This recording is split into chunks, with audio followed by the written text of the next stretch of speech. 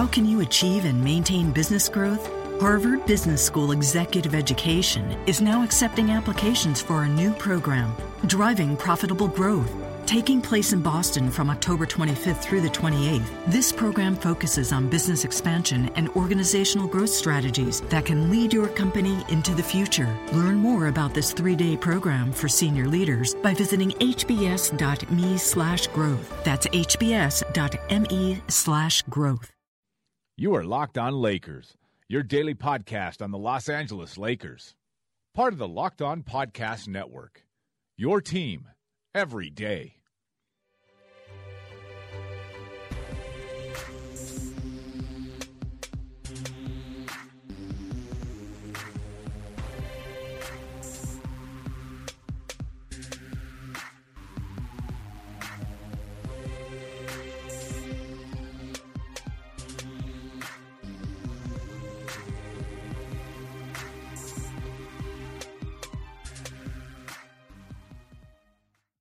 Welcome, everybody, to the Locked On Lakers podcast. I am Anthony Irwin. I am not joined by Harrison Fagan tonight. He is slacking. He doesn't do enough work. Honestly, I benched him in favor of our version of Lou Williams, who is more efficient and is more of a coach's favorite.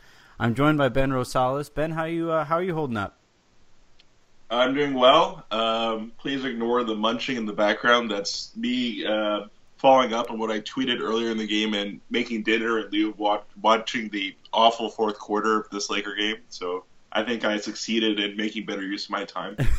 Yeah, no, it was not a pretty quarter. Although I think they kind of played them even. The Lakers wind up losing to the Detroit Pistons tonight, 121-102.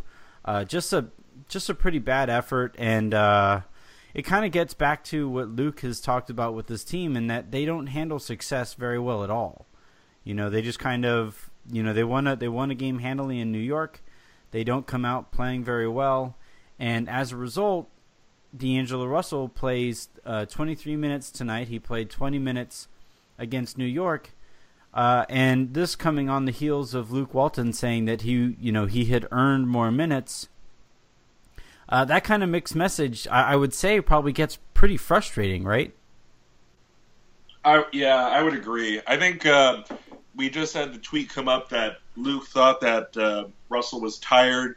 I think ever since they've changed this new starting lineup, I think he has been playing a little more passively, which I don't quite like. He's still making very good passes, but he's playing a little more Rajon Rondo-y and passing up shot opportunities in order to pass to his teammates and deferring a lot more to Ingram and Randall as the primary ball handlers in the starting lineup. And I'm not quite so much a fan of that. As I wrote a few weeks ago, Russell's by far the team's best playmaker, and they need to continue to lean on him accordingly. I don't think he necessarily was lacking effort either tonight or last night, but I think it's a question of approach. He's not actively looking for a shot, and I think that's something that needs to change, whether that's Luke was I don't think Luke was benching. I think there's been plenty of instances in previous games where Russell hasn't come out in the fourth, where they're being blown out as part of like the all-youth brigade, so to speak, because I think Luke kind of considers him part of the starters and ties him to them as a result. But, we'll see the aftermath. I'm sure it'll be blown up and treated with the proper weight, as our very conscientious Lakers Twitter is bound to do. Yeah. But nobody. I don't know what you're talking about. There are no emotional responses on my timeline. I'm not sure what you might be hinting at, Ben. The other thing that kind of struck me tonight, we'll get back to Russell here in a second, but you mentioned the youth movement and the prioritization of, getting the kids as many minutes as possible. One such kid has been Tariq Black, the other one being Ivica Zubac. They played Detroit tonight, who has Andre Drummond on their team, and he feasted on that front court. He finishes the game with 24 points, 17 rebounds on 12 of 19 shooting. This is the kind of game where if you have Timothy Mozgov in there, maybe he shows a little bit better defensively against him. they were losing him. I don't know how you lose somebody of Andre Drummond's stature defensively, but it seemed like every time I looked up, it was Drummond just hammering an alley-oop straight down through the rim with nobody really standing around him. So that was kind of odd. That's where, that's where, again, this is what we ask for with the youth movement, but sometimes they're going to take their licks. Tonight they took quite a few of them from Andre Drummond. I definitely agree. I mean, Drummond's a hard guy to deal with in the best of circumstances. Black's, I mean, I love Tariq Black, but when it really comes down to it, he's a backup. There are certain types of centers that are going to do well against him because of the size differential. I mean, wingspan, standing reach notwithstanding, and all those other caveats. But when Drummond is on, and he was doing pretty well most of the night, he's just going to make those shots with impunity over Black. And, I mean, that's part of the reason they got Mozgov to match up with those few centers in the league that are more traditional size. And, I mean, Drummond's even big by the standards of the average center we saw a decade ago or so. So, I mean, altogether, I mean, this is a tough matchup, and the box score reflects that. Although it's good that not so much that Black got the reps since he kind of is who he is at this point, but it's a good guy for Zubac to go against, just because Zubac is justifiably used to playing guys who are smaller than him. His odd recollections notwithstanding, such as when he told the LA Times Tania Ganguly that at least I hope I didn't butcher her name too badly. That I played my first summer league game. I played a guy who was way bigger than me. He played New Orleans' Cheick Diallo, who's probably shorter than Tariq. So good on Zoo for embellishing. I think Zoo has been a bit up and down as of late. This was a tough matchup for him. I wish the team would post him up a bit more, just to because I think the bench lost the game because they couldn't get the offense going. And I mean, that's the reality of whenever Lue and Clarkson aren't on, the offense is going to suffer as a result, since they just don't do a whole lot else, especially now that Deng's in there instead of Ingram, and Deng's not really a secondary ball handler. So I really wanted them to post up Zoo against Aaron Baines, and Lue and Clarkson aren't very receptive to any strategy that doesn't involve the ball in their hands. So yeah, Lue finishes 4 of 10 for 17 points. Clarkson finishes 3 of 10 for 12 points. And yeah, it felt like, I said on one end, it felt like every other time I looked up at the rim, Drummond was hammering down a dunk. Offensively for the Lakers, every time I looked at the screen, it was Lue shooting a fall-away three-pointer or Clarkson just dribbling until the air goes out of the ball. It was just all around, it was a bad game, and this kind of takes me back to the Russell thing. Everybody played bad tonight, and it feels kind of odd. It feels Byron-ish to single out Russell for the way he played tonight, when nobody really had it going on the Lakers, either in terms of production or effort. It was a weird thing, and this has become, I'm not going to call it a trend. It's a blip on the radar at this point with Russell and Luke's relationship, but this certainly is not going in a direction we'd like it to continue to go. Yeah, I mean, there are numerous reasons to trade Lue, whether good asset management, hopefully save Clarkson for himself, but ensuring that Russell is playing 30 minutes any given night because they've cut out other options in the guard rotation is definitely a pretty big one, at least in my book. Yeah, I'm not thrilled about having to yet again protect a coach from himself. That was a trademark Byron thing, right? Where Ronnie Price was getting minutes over Jordan Clarkson, and the aforementioned Lue would be getting minutes at point guard. Lue has been good this year, and his value is up. And just on those grounds alone, he should be moved because you can get value for him. But having to yet again move somebody just so that the head coach doesn't play a veteran over the kids. that's not the greatest sign of the communication going on there between the front office and the coaching staff. Right. So I mean, and we really don't know what sort of line that communication has taken as of late, since it's hard to predict what sort of effect that Magic's going to have on the trade deadline. So hopefully we'll see how that works out. I mean, it's been well documented at this point how reluctant at least the current front office is to engage in the sort of asset management that teams on the bottom side of the standing should engage in, which is trading off all the superfluous veterans for assets that better fit a long-term rebuild. But we'll see. I mean, we've gotten to the point where, I mean, in the past years, the veterans of note weren't really taking away minutes from important players. Pau Gasol wasn't really taking minutes away from anyone of note. Mm-hmm. I mean, Lou was last year, as to use your example, but even going back, I mean, Clarkson still played a fair amount once they made the decision to put him in the lineup, even though they really should have traded Jeremy Lin for another asset somewhere. So, I mean, this year, I guess the one caveat is that we are getting to the point where the vets are more directly trampling on the young guys' playing time, and they've made the conscious decision, I mean, quite visibly and in public, to prioritize the young guys' playing time whenever it is possible, save for, I mean, Luke will call it effort-related reasons tonight, but on the whole, they've seemingly made the philosophy change to play the young guys as soon as possible. So whether that's reflected in how they approach the trade deadline, I guess we'll see. Although it's, I mean, all our prognosticating aside, it's really hard to kind of divine how the current shift as a result of Magic and Jim being on his deadline and everyone possibly being out the door at the end of the season, what they're going to do in a few weeks. Yeah, it's kind of odd. I don't see Magic as the type, just because he spent so little time in front offices and because of the constant, refrain of we're the Lakers, we don't sell, we don't tank.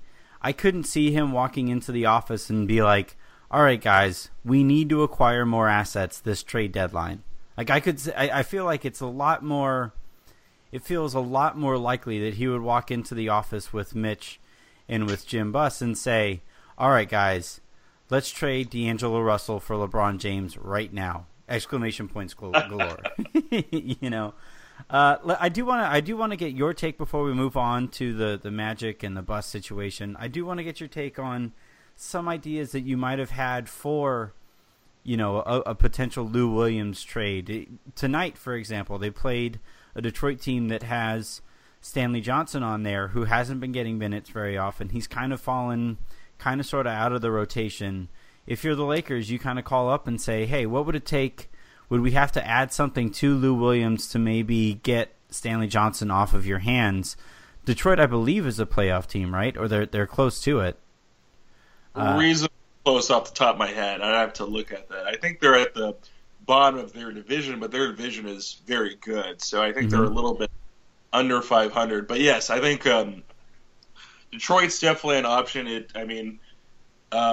The teams that feature the coach-GM combo are always going to have twisted priorities because you want the team to look good on the court, and it's hard to take a long-term view when you're the coach and the GM. So, but Stan's a smart guy, so I'm not sure how that would work. Stanley Johnson's definitely a guy I would look for who's decent defensively, needs to kind of grow into his offensive game, but I mean, he was a lottery prospect very recently, so he'd be the type of guy to look after. I think Washington, another team they played recently, has Kelly Oubre, who would be a nice option off the bench. Another very, very young wing option. I think you and I and many others on Lakers Twitter have bandied about Mario Hezonja's name from Orlando quite a bit, who's another high lottery prospect. Notice a pattern here. Yeah, it's so for those listening, you hear those names, and the consistent trend is lottery talent the Lakers would be buying low on right now to hopefully develop them alongside the other talent that they've. We have our gripes with Russell. But you look at the Stanley Johnson situation, you look at the Mario Hezonja situation, you look around the league, there are players, and even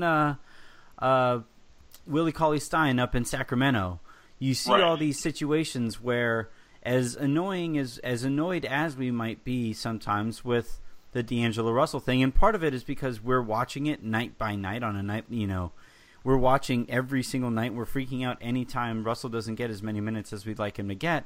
But there are way worse situations out there, and if the Lakers have a piece like Lou Williams that could help them take advantage of those kind of situations out there, you kind of have to really look into it. What would you say, like if you were, let's say we're talking to Washington. Actually, Washington is a good example because they are a playoff team, and they could probably use some more scoring in their backcourt to come off of the bench. But if you're calling Washington, or they call you and they say, all right, Lou Williams and what for one of those guys for Oubre, what would you say you'd be comfortable giving up to go along with Lou Williams in that situation? Well, in the case of Washington, and this is something I'm actually familiar with because I was punching through the trade machine right after the game. Matching salaries is a little difficult for them. I mean, we don't want to take back someone like Andrew Nicholson, who's a power forward, which we don't need. Definitely. Who's putting up a sub 10 PER and is under contract until 2020. So we really don't want that. Yeah. It's even with anything else that's coming back. So I mean, the ideal trade I constructed, and it really depends. I mean. Washington GM is one of the few remaining GMs I would say that is safely below average. Ernie Grunfeld, who's somehow kept his job all these years. I was like an ideal trade from the Lakers' perspective is Trey Burke, who's an expiring contract, so they gain a little cap space. Kelly Oubre and a lottery protected, since that doesn't mean anything to the Lakers. First rounder. I would probably take just Burke and Oubre. I would probably sit out and try, of course, get as much as you can in that situation. But, I mean, that's something the Lakers would probably be interested in. Burke himself is probably semi-useful in the Lakers situation. He's better than both Calderon and Huertas. You could probably make some use of him, even though he's, I believe, 24 or 25 now, and any lottery talent he once had is probably safely not going to be realized at this point. But and this applies basically to every other situation. It varies on the desperation of the GM, how much win now motivation they have.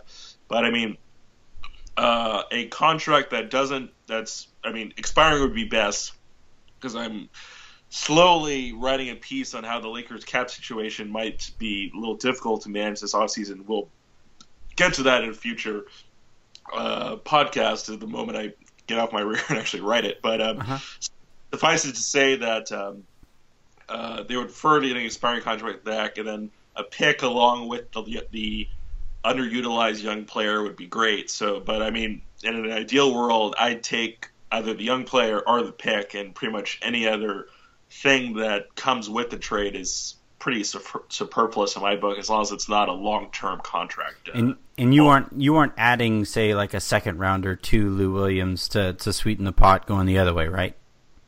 Oh, hey, if Washington's willing to throw in Burke, Oubre, and a first, I'll happily throw in a second their way. Yeah, that sounds fair. The other bit of news that kind of popped up here was And part of the reason we were talking about trades and such here is the effect, say, Lou Williams has had on Jordan Clarkson, who, suffice it to say, if he hasn't outright regressed, he's not grown. He's not taken the step forward maybe the Lakers were hoping when they signed him to the contract he did this year. And the question should be asked, and it'll be asked in a roundtable going up, I believe, Friday, right, or soon. Yep. Friday on Silver Screen and Roll. But the question should be asked is Lou Williams hurting Jordan Clarkson because of the role Clarkson has to play?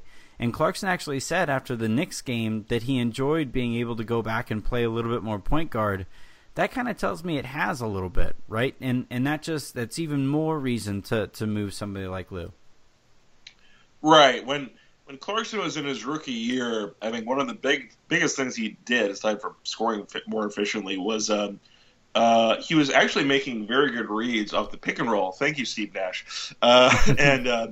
And probing conscientiously, looking for opportunities, leveraging his speed, since he's probably the most athletic guard on the team, and his ability to make floaters and mid-range shots against how he navigated picks. And he did that on the whole. I mean, he's a little sloppy to start, but on the whole, he got pretty good to end the year, which kind of made us excited and kind of was, I think, a big factor behind why a lot of people thought Okafor was the natural pick over Russell and pushing in lieu of pushing Clarkson to the 2. But now Clarkson doesn't defend well. He has a really bad defensive real plus minus, the ESPN priority stat.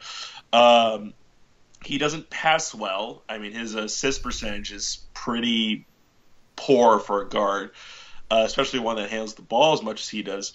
And he doesn't shoot well enough to kind of compensate for that. So, for instance, Nick Young doesn't defend his minor flashes notwithstanding.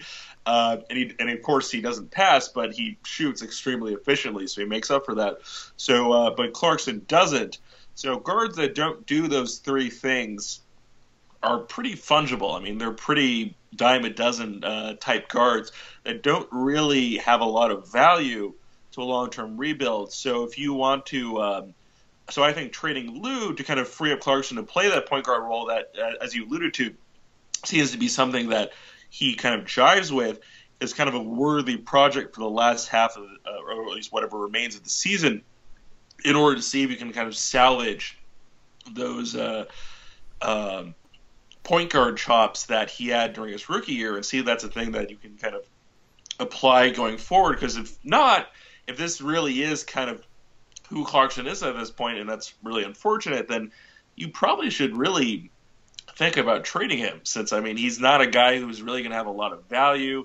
Teams are going to start to value him as he gets more to the middle of his 20s, and he's not going to have as much value as he has now. Otherwise, you could trade him and kind of get a piece that's that fits one where the team is in terms of rebuilding a little bit better, and also fits kind of how the core is burgeoning at the moment. So, for instance, a trade that a person might mention is kind of bandied about earlier today, and I think was also put up at Lakers Outsiders also earlier today, was Clarkson for Rondae Hollis-Jefferson, since the Nets are kind of, as pretty wide knowledge, don't have picks because of their horrible trades.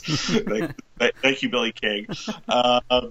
But they could really use a guard who kind of has playmaking, who has at least possible playmaking chops, like Clarkson, whereas the Lakers could use a guy like Rondae Hollis-Jefferson, who's very defense first, very athletic on the wing, who of course has his own problems, who can't shoot, doesn't dribble that well, is kind of needs to be can only drive in a straight line, but still he has kind of the skill set that kind of fits more with the team as it is now, that really needs defense on the wing, needs a lot of athleticism, which does have in abundance among its top prospects. So that's the kind of trade I'd look for, and it has the side effect of giving the Lakers more cap space this offseason. Again, caveats about the Lakers and free agency.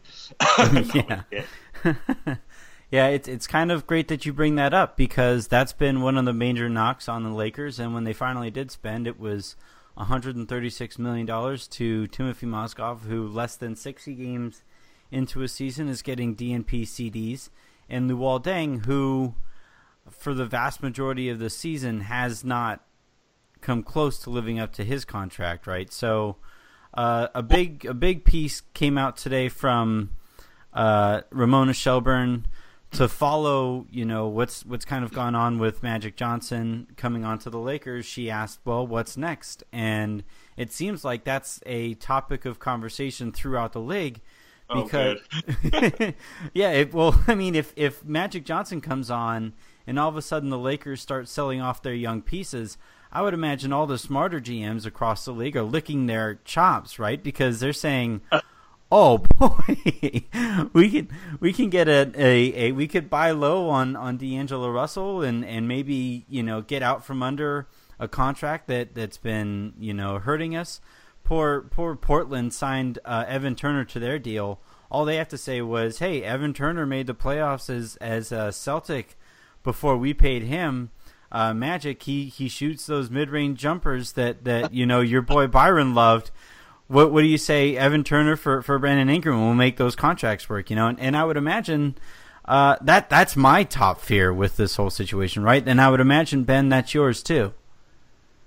Right. I mean, with Magic coming on, especially and kind of representing that Jeannie's taking control, so to speak, of the basketball side of the operation, or at least, I mean, she already has a certain amount of control in that she controls who sits in the top seats, but with Magic in, she's kind of bringing the more regular operations more directly under her purview.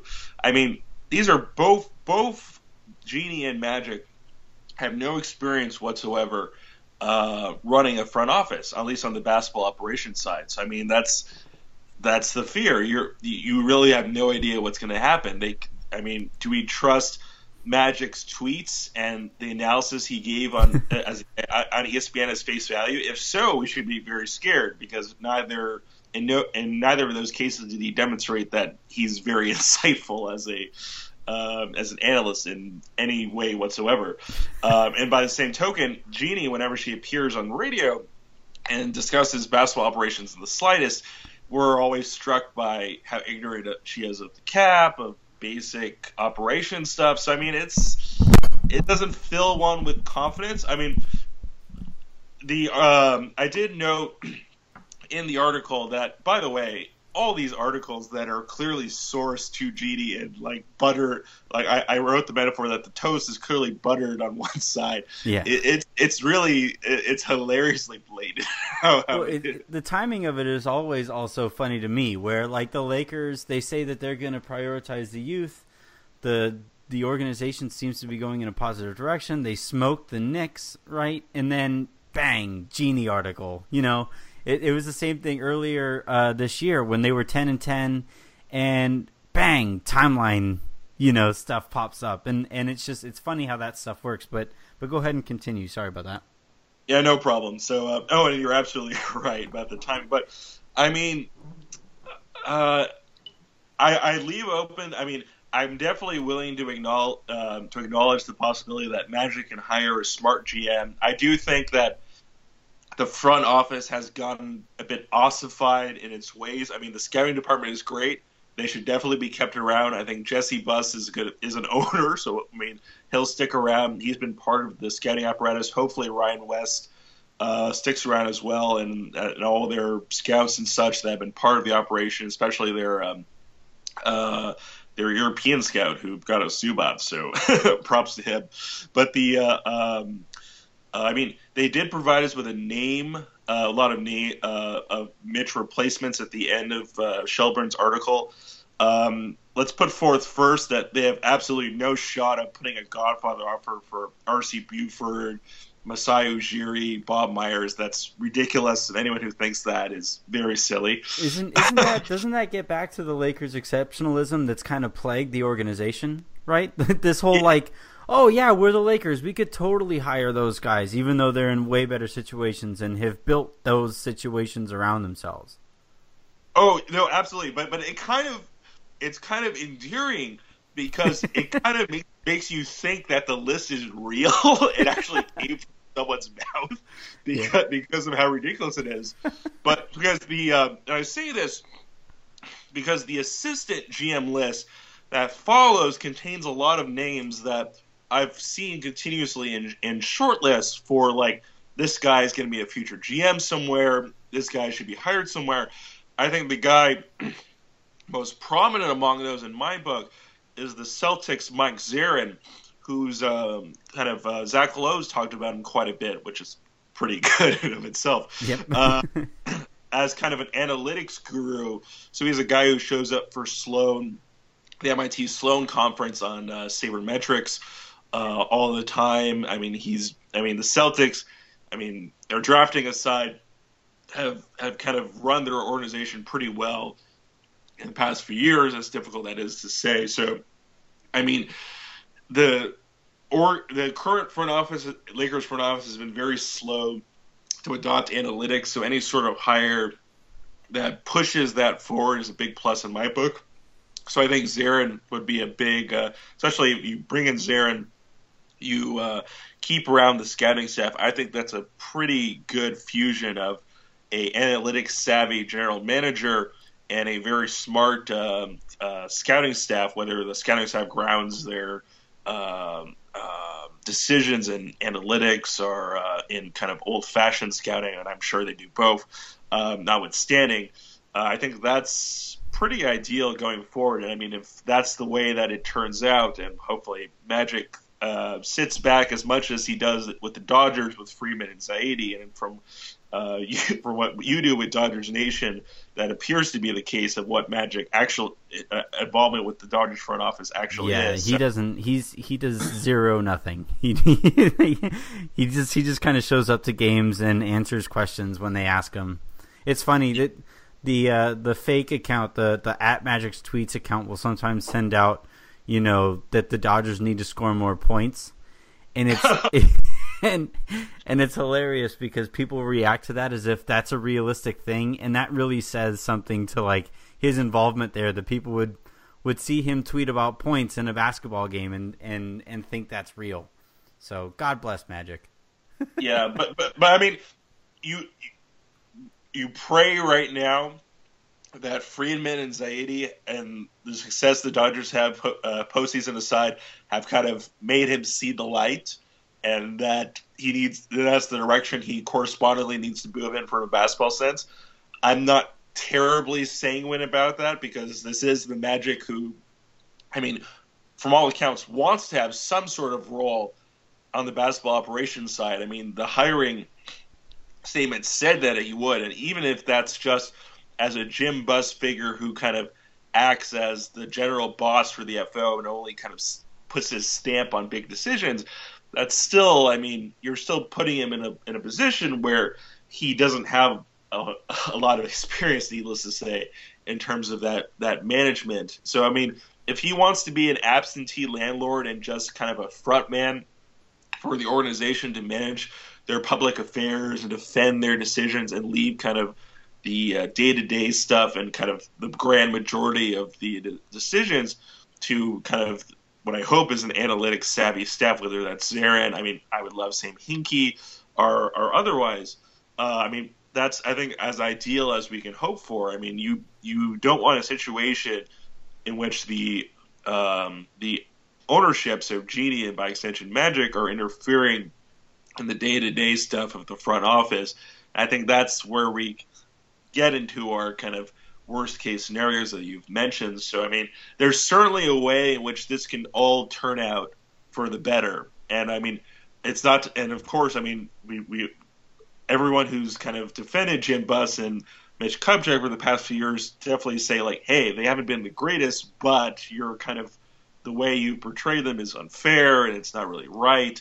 And I mean, I'll put the same out for Magic and Genie. There's a way that they can make this change to kind of a more forward-facing front office that's more in tune with modern trends, that apparently tampers at every opportunity with free agents. That's just a thing.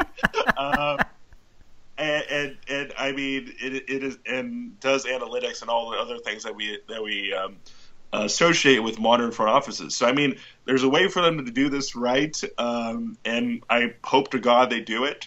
But, I mean, it's kind of the obstacles facing the transition process right now. And I mean, there's a lot of questions that need to be answered between now and what I think is probably a pretty inevitable firing of both Jim and Mitch. So yeah, I was shocked after reading the piece today.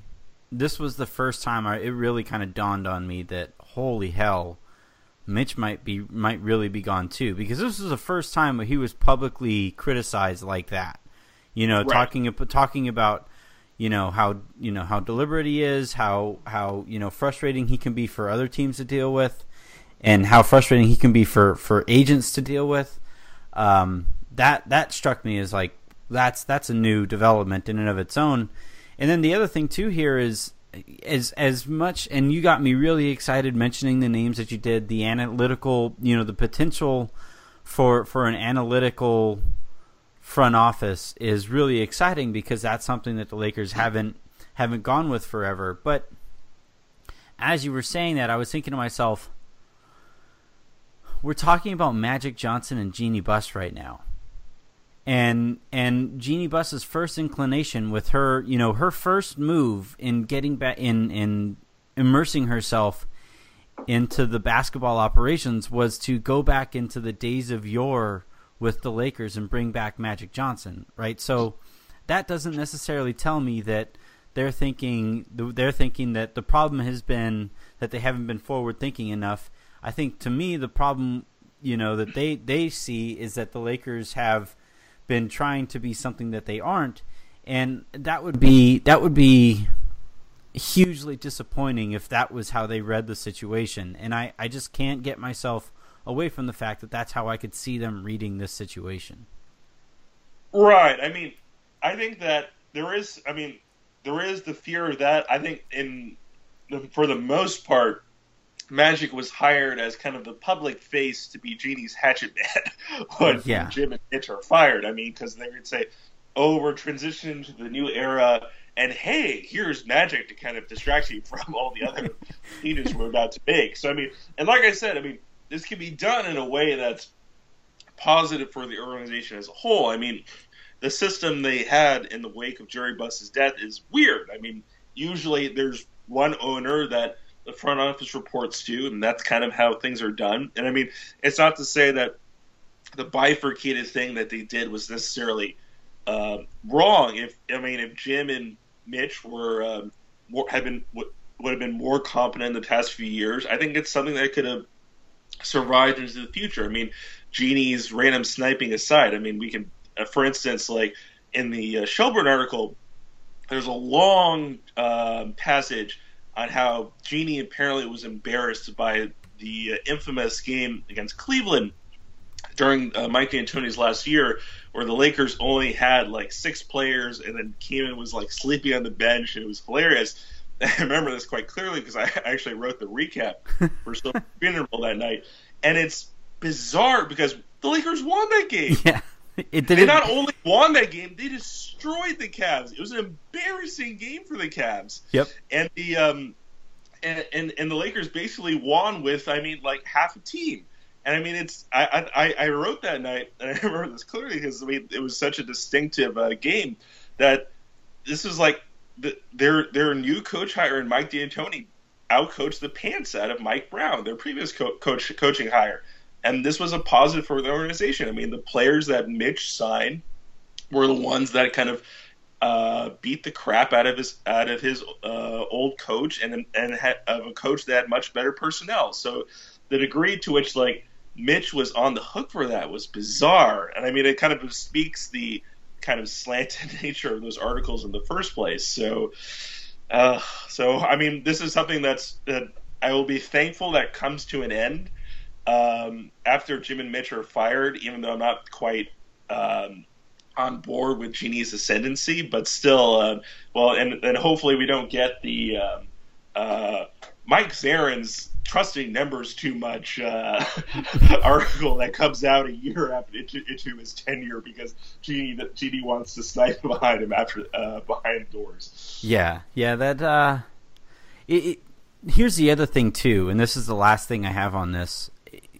If Jim and Mitch are kept around, we can't go through this every year. This can't be if Jim and Mitch stay there at execution, which doesn't look all that likely, but Jeannie needs to come out and say, hey, regardless of how this year turned out, and all this is going to take place at the end of the year, I would imagine. By year's end, she needs to stand up, and Jim needs to stand up with her, and they need to say, hey, we are going to work towards getting on the same page. Because the longer this weird, effed up relationship goes on, the harder it is for them to get free agencies. We always hear about how free agents don't want to come to LA because Mitch is this, or if it was because Kobe was hard to play with, or because the Lakers aren't winning, whatever it might be. But part of the equation and why the Lakers haven't been able to get free agents is because this kind of, weird relationship has lingered now for years. And there is no real end in sight. And if they are going to stick around, then they need to say, all right, we're putting this situation completely behind us. We're moving forward with what we have. Exactly. So, I mean, I think that's going to be largely a moot point. I mean, because I think at the very, very, very, very least, I think Jim is safely gone.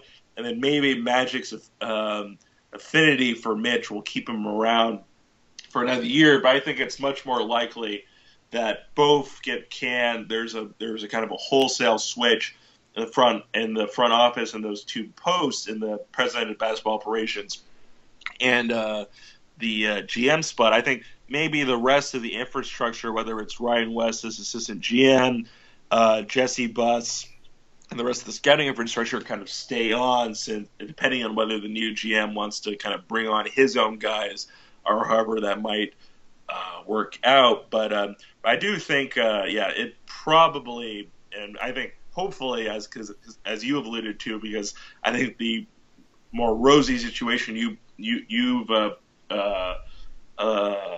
laid out is something that's not going to happen, needless to say.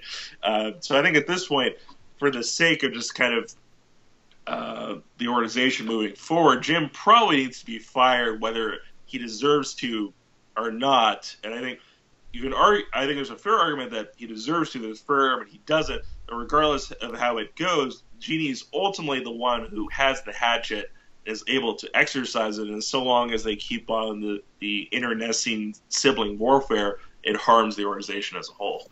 Yep, absolutely. All right, so this was fun. Again, we didn't talk much about the game. There wasn't much to talk about aside from Russell's minutes, and that's something that as we get more quotes and as we get more clarity on that situation, we promise we'll try to bring that to you on Silver Screen and Roll. So make sure you pay attention to that. Thank you very much to Ben for tuning in tonight. This was a lot of fun. Yep, and I as a kind of a last point, I tweeted earlier today. Like, I think you said, we've had to put Russell's struggles in context. Look at, say, Emmanuel Mudiay, who's horrible right now for Denver, who has a 10 PER, who has like a 47 true shooting percentage, who has a worse RPM than Jordan Clarkson. Like, if that was how Russell was playing, we should panic. Yeah. Genuinely panic. I think nothing Russell's done this season has given me grounds to panic. So, I mean, even last game of tonight notwithstanding, I'm still pretty good. Hopefully the team comes up better from the All-Star break and we have better things to talk about. Absolutely. All right, thanks everybody for tuning in. Again, you can find our show on Audio Boom, iTunes, Silver Screen and Roll, TuneIn, Stitcher, and today's Fast Break. Make sure you're using all those promo codes that we give you. We will talk to everybody again tomorrow. Have a good rest of your day.